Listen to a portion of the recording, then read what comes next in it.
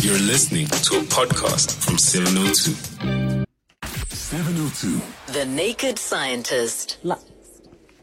24 minutes to 3 o'clock, and we are talking The Naked Scientist. Give us a call, 011-883-0702. And you can send through your WhatsApps, 072-702-1702. Happy Monday, Chris. Oh, hello, Bo. Happy Monday to you too. Did you have a fantastic weekend? Yeah, I did. It was nice. The weather is finally improving here in the UK. So although it's still freezing cold at night, it's actually sunny during the day. So I'm making some vitamin D, getting a little bit tanned, getting out and about, some fresh air. It's been nice. Fantastic. So let's go to the lines. We've got Abdullah in Mokopane. Hi, Abdullah. Hello. Hi, how are you? Good, and you? I am great. Is it your first time on the radio? Second time. Second time. You are a professional. Look at that, hey? Yes. So what question do you have for Dr. Chris Smith? How does a magnet work? How does a magnet work? Okay, doctor? Hi, Abdullah. The answer to this one is that inside a magnet are particles of iron, and iron is a magnetic material. And around the iron are particles called electrons, which are negatively charged particles, and they have a special property called their spin. And we can make it simple by thinking of something spinning around in a circle. Now, if all of the particles have the same spin direction, then they all line up, and this makes the object magnetic. So you can make a magnet magnetic by either applying an electric current to it, around it, and this makes a magnet, or you can magnetize a piece of iron by stroking it with a magnet. And what both do is have the effect of lining up all those spins. So if you can imagine an arrow and all the arrows point in the same direction, once you've got that, then you have a magnetic field around the object. Normally, when the spins are all in a random orientation, all the little mini magnetic fields cancel each other out, so you don't get a magnetic field. But if you line them all up, all of them pointing in the same direction, you create a magnetic field, and that's how an object becomes magnetized. But it's got to be what we call ferromagnetic. It's got to be a material susceptible to being magnetized for it to be a magnet. All right, did you get that, Abdullah? Yes. Fantastic. You must have a great day. Thank you. Bye, Abdullah. All right, we've got Prince in Mayton. Hi, Prince. Yes, ma'am. Good afternoon. Yes, go ahead, Prince. Okay, thank you, Lebo. Dr. Chris, I've got a question. We are planning to have a child with my partner, but we've been talking about a lot of things, and we are very scared because we're thinking of maybe giving birth to someone who's disabled, someone who's blind, who's deaf, who's crippled. We would like to know what causes that, and is there a way for you to find out before you make a child if you are going to have such a child? I don't know if I'm clear. So almost the pre-screening, absolutely. Prince. Sorry, ma'am? The pre-screening. Yes. Okay. Doctor? There's a range of reasons why babies might not be normal, but the chances of this happening is very rare. And usually the commonest causes of having babies that have a problem is because something's gone wrong when the baby's developing inside mum. And this can be because of infection. It can sometimes be because of trauma to the mum.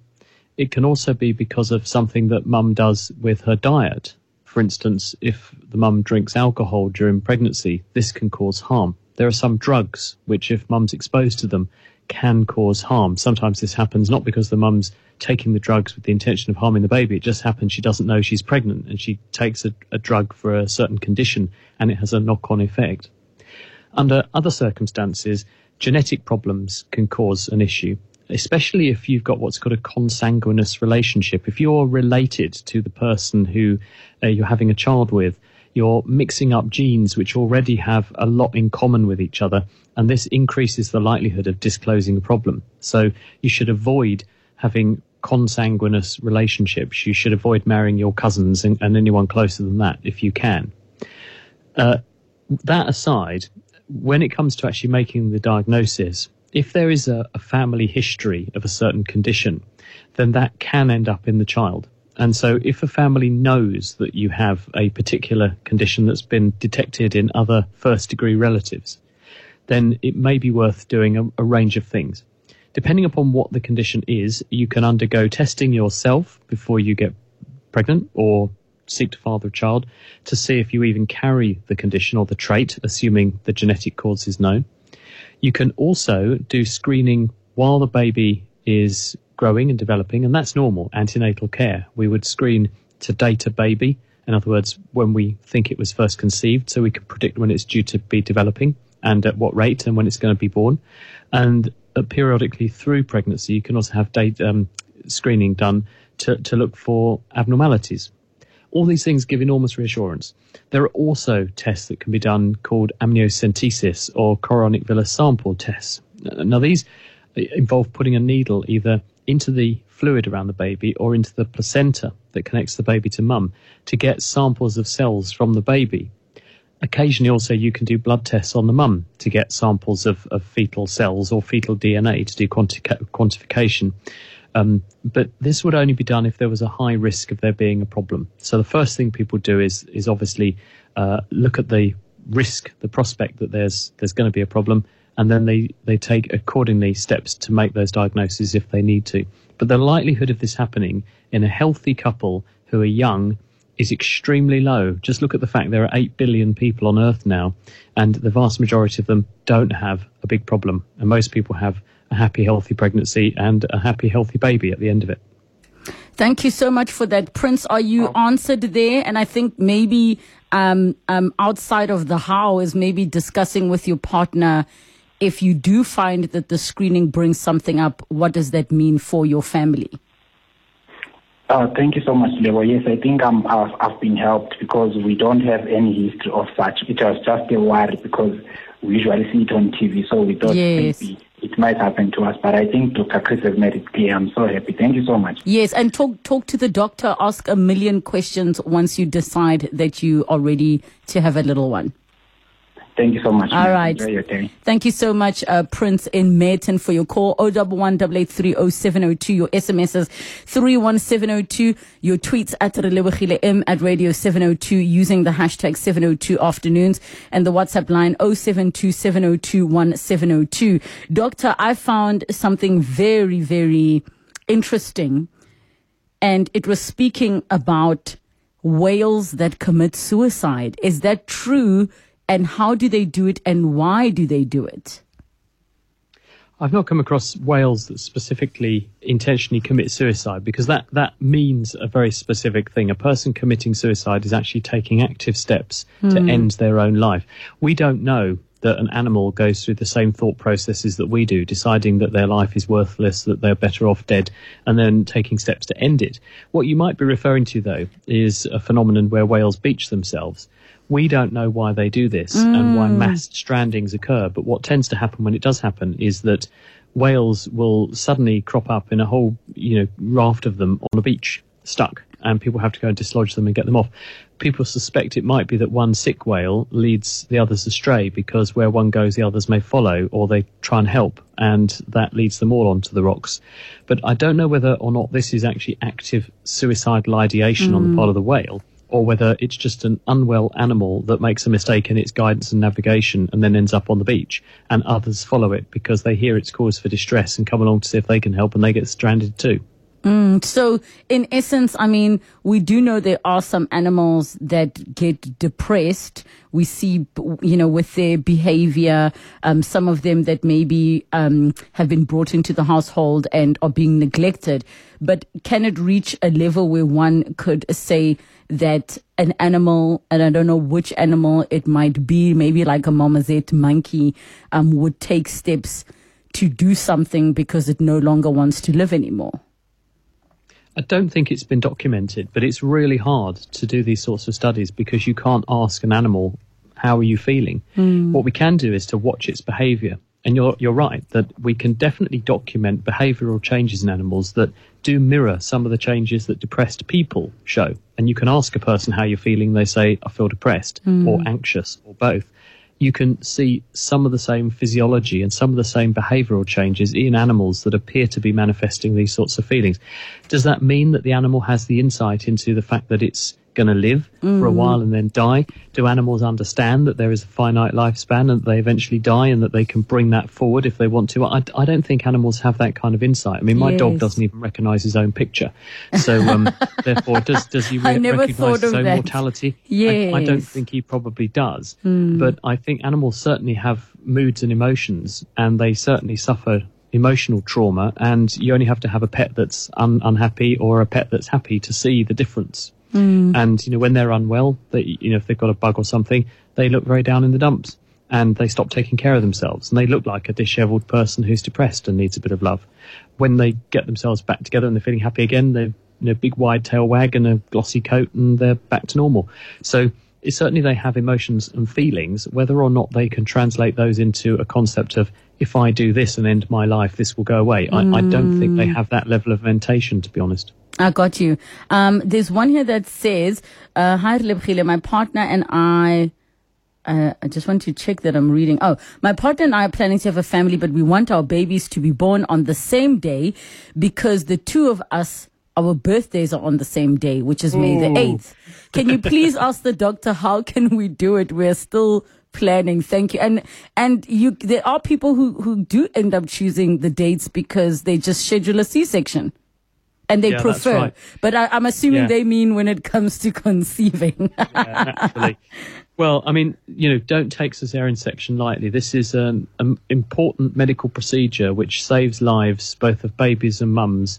And it's important to do this when life would otherwise be in jeopardy. But this does not mean it's something that should be taken lightly or done trivially. This is major abdominal surgery, which can have long-term consequences for the baby in a range of ways, as well as for the mum.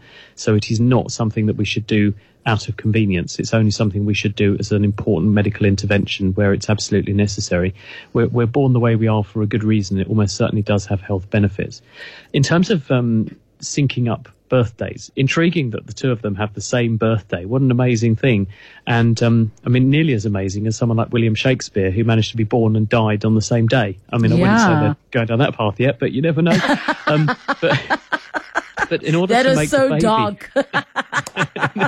In order to make the baby appear on the same time, though, I mean, that's going to take some pretty clever timing. We know that babies take about 40 weeks to cook, from the moment of conception to the moment they make their emergence into the world. But it's variable, and babies do come plus or minus a couple of weeks on either side of that 40 weeks, and we're really bad at predicting exactly when. We are very good at saying when a baby was conceived based on doing a scan and measuring the baby and then working out how much cooking it's got to do before it's ready to come out the oven. But we're very bad at then saying, not because we're bad at medicine, but because this is unpredictable exactly when it's going to emerge after that 40 weeks. Is it going to be a 40-weeker? Is it going to be a bit early? Is it going to come slightly late? And it will always be in the middle of the night, of course, because babies never come during the daytime when it's convenient. They'll always turn up at 1 o'clock in the morning. Every baby I ever delivered kept me waiting all day until 1 o'clock in the morning. But it would be very, very difficult indeed to guarantee that you could, A, get the conception date right, to then anticipate correctly what the baby's length of gestation was going to be, and then for the baby to make its appearance and do it speedily so that it didn't take all day, all the next day and all the day after that for labour to complete so that the baby would come out. So I'm afraid I think it's a tall order, but why not? It would be fun trying, won't it? I mean, there are just so many factors and variables. If they manage to get that right, I will seriously send them a baby gift. They will be on the front page of every newspaper, let's face it. Like mum and dad and baby all share the same birthday. Pretty high odds. TLC will call to do a reality show on them. All right, we go to the lines. JJ in Randburg. Hi. Hello. Hi, go ahead, JJ. Yes, I've got two very surprising questions. One is, I want to understand what exactly is internet data? Where does it originate from? And the second follow-up question is, why isn't there another parallel internet provider? Why do we have to stick to just one internet provider like any other business venture that has got competition? It seems like we have to be locked to just one internet, the whole world. Why is that so? Okay. Right. Okay. First of all, the data question. Well, we have to step back to, first of all, understand what is the internet. The word means, or is short for, interconnected network. And it's a way of saying there are lots of computers all connected to each other all over the world. And the way they're connected is that they all speak a common connection language. Every main computer on the internet has what's called an IP address. And that IP address is a bit like a postal code, for the same as your house has a postcode. And if I write to your address, a letter will come from me to you. Every computer on the internet is given its own IP address. And in that way, data, when your computer requests it, is sent to it from wherever that data is on some computer somewhere else on that interconnected network. How do the computers know if they're in one place that the data's in another place, how to talk to each other? Well, the answer is that all over the internet, there are servers that know the postcodes of all the computers, and they share that out all over the world. So when you say, I want this bit of information, it goes to one of those computers that says that piece of information comes from this machine, and it then sends the information request to that machine. That machine is then introduced to you and said, this person over here wants this bit of data that you've got on your computer. And after that, the conversation just happens between your machine and that remote machine. But it's not just one simple computer whizzing around somewhere. Most big businesses have got a huge cloud of computers where many computers are all working together and behaving as though they're one computer, but they're just responding on behalf of all of them. So one of them will talk to you, but it's a huge collection or constellation of them. And this is how you achieve massive parallel computing and processing very, very fast. So when you type into a search engine like Google, for example, I want to buy red roses on Valentine's Day or something, then what it's doing is actually presenting that query to this enormous constellation of computers, and a small part of one of them will just deal with that query and send you back the result to your computer. But how it gets from them to you is the other major strength of the internet, which is an interconnected network. There is not just one route from that computer to you.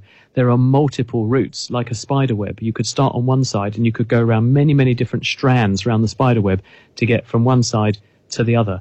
And so the information that's sent to you is sent in small chunks called packets, little pieces at a time, and it takes a range of different routes across the internet.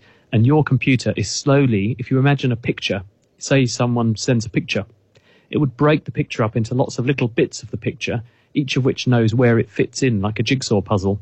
And your computer at the other end is picking up each piece and then saying to the computer that sent it, thank you, I've got that bit, send the next bit. And it's all arriving like that until you've got the complete picture built up, and your computer then knows, aha, I've got the whole thing, and then it says thank you to the computer that sent it. So it's not like someone owns the internet. The protocol is shared across the world. The thing that's owned in some respects, though, is who owns the naming system, what the domain names are and who registers them. Though the computers that know that if I type in www.thenakedscientist.com, that's my website, those machines are in America. And so that does mean that in some respects, America does have a degree of linchpin control over how the internet works. But the internet as an entity is across the entire world, and no one owns the whole thing. It's all one great big shared interconnected network. But the person who gets the internet to you, that is your internet service provider. And they are literally connecting you from your place to what we call the internet backbone. Those providers will be on a main point of presence for the internet, and they will bring your connection to the internet for you and handle that connection, that interface. But they don't own the internet. They are merely a conduit through which your connection to the internet flows. I hope that explains it. All right. Thank you so much, JJ in Randburg, for that. There's a question that comes from Bafana. He says, hi, doctor. I'd like to know what causes split palate in babies. I'm assuming that's your cleft palate and your cleft lip and palate that he's referring to. Yeah, that's right. So this range of disorders are, as you say, cleft lip, cleft palate. They're called craniofacial deformities. And the way that this happens is that when the face forms in embryonic development, the tissue which is forming your face migrates from round the back, round the side, and then unites at the front. So these two bulges of tissue grow round the side of your face into the midline and join together. And where they join is that bit, the philtrum, above your middle of your lips. That's where they join together. And if something goes wrong with that uniting, meeting in the middle and linking together, rather like a handshake, then it leaves a deficiency in the tissue there or a cleft. And depending upon how far back that extends, you can either have just the lip that's affected or further back into the mouth, into the palate. The good news is that, of course, this can be repaired. It's a relatively easy surgery for us to do now, and doctors are really, really good at this, and it can be life-changing when people get this. Other than that, people lead a normal life. So if it can be picked up early and then dealt with quickly, it means the tissue will then grow and stretch, and it may require some revision as you get older, because sometimes depending on how serious the correction is that's needed, it can affect the way in which the bones develop subsequently. So it may be that some revision is needed, but in some minor cases, it's just a question of joining together the tissue that didn't fuse properly during development, and then everything is fine. And then one more, doctor, but I hope you can answer it in less than a minute. I'm curious to see what you say. They say, please ask the doctor, what is the cause of the degradation of the male family parcel? From Anonymous. Of the male what? Family parcel. Does he mean the crown jewels? to use another euphemism. Yes. Is he saying, why do things shrink? I think I need a bit more time to think about this one. Okay, so we can postpone it to next week. Anonymous, make sure you listen out. I will remind Doctor about that question. And maybe he's not just referring to the size changing, but maybe also performance. So we will have that conversation. I think there's more than a minute to answer that. I think I need more than a minute to address that one. Thank you so much. Dr. Chris Smith, the Naked Scientist, will be back with you next Monday. Bye-bye.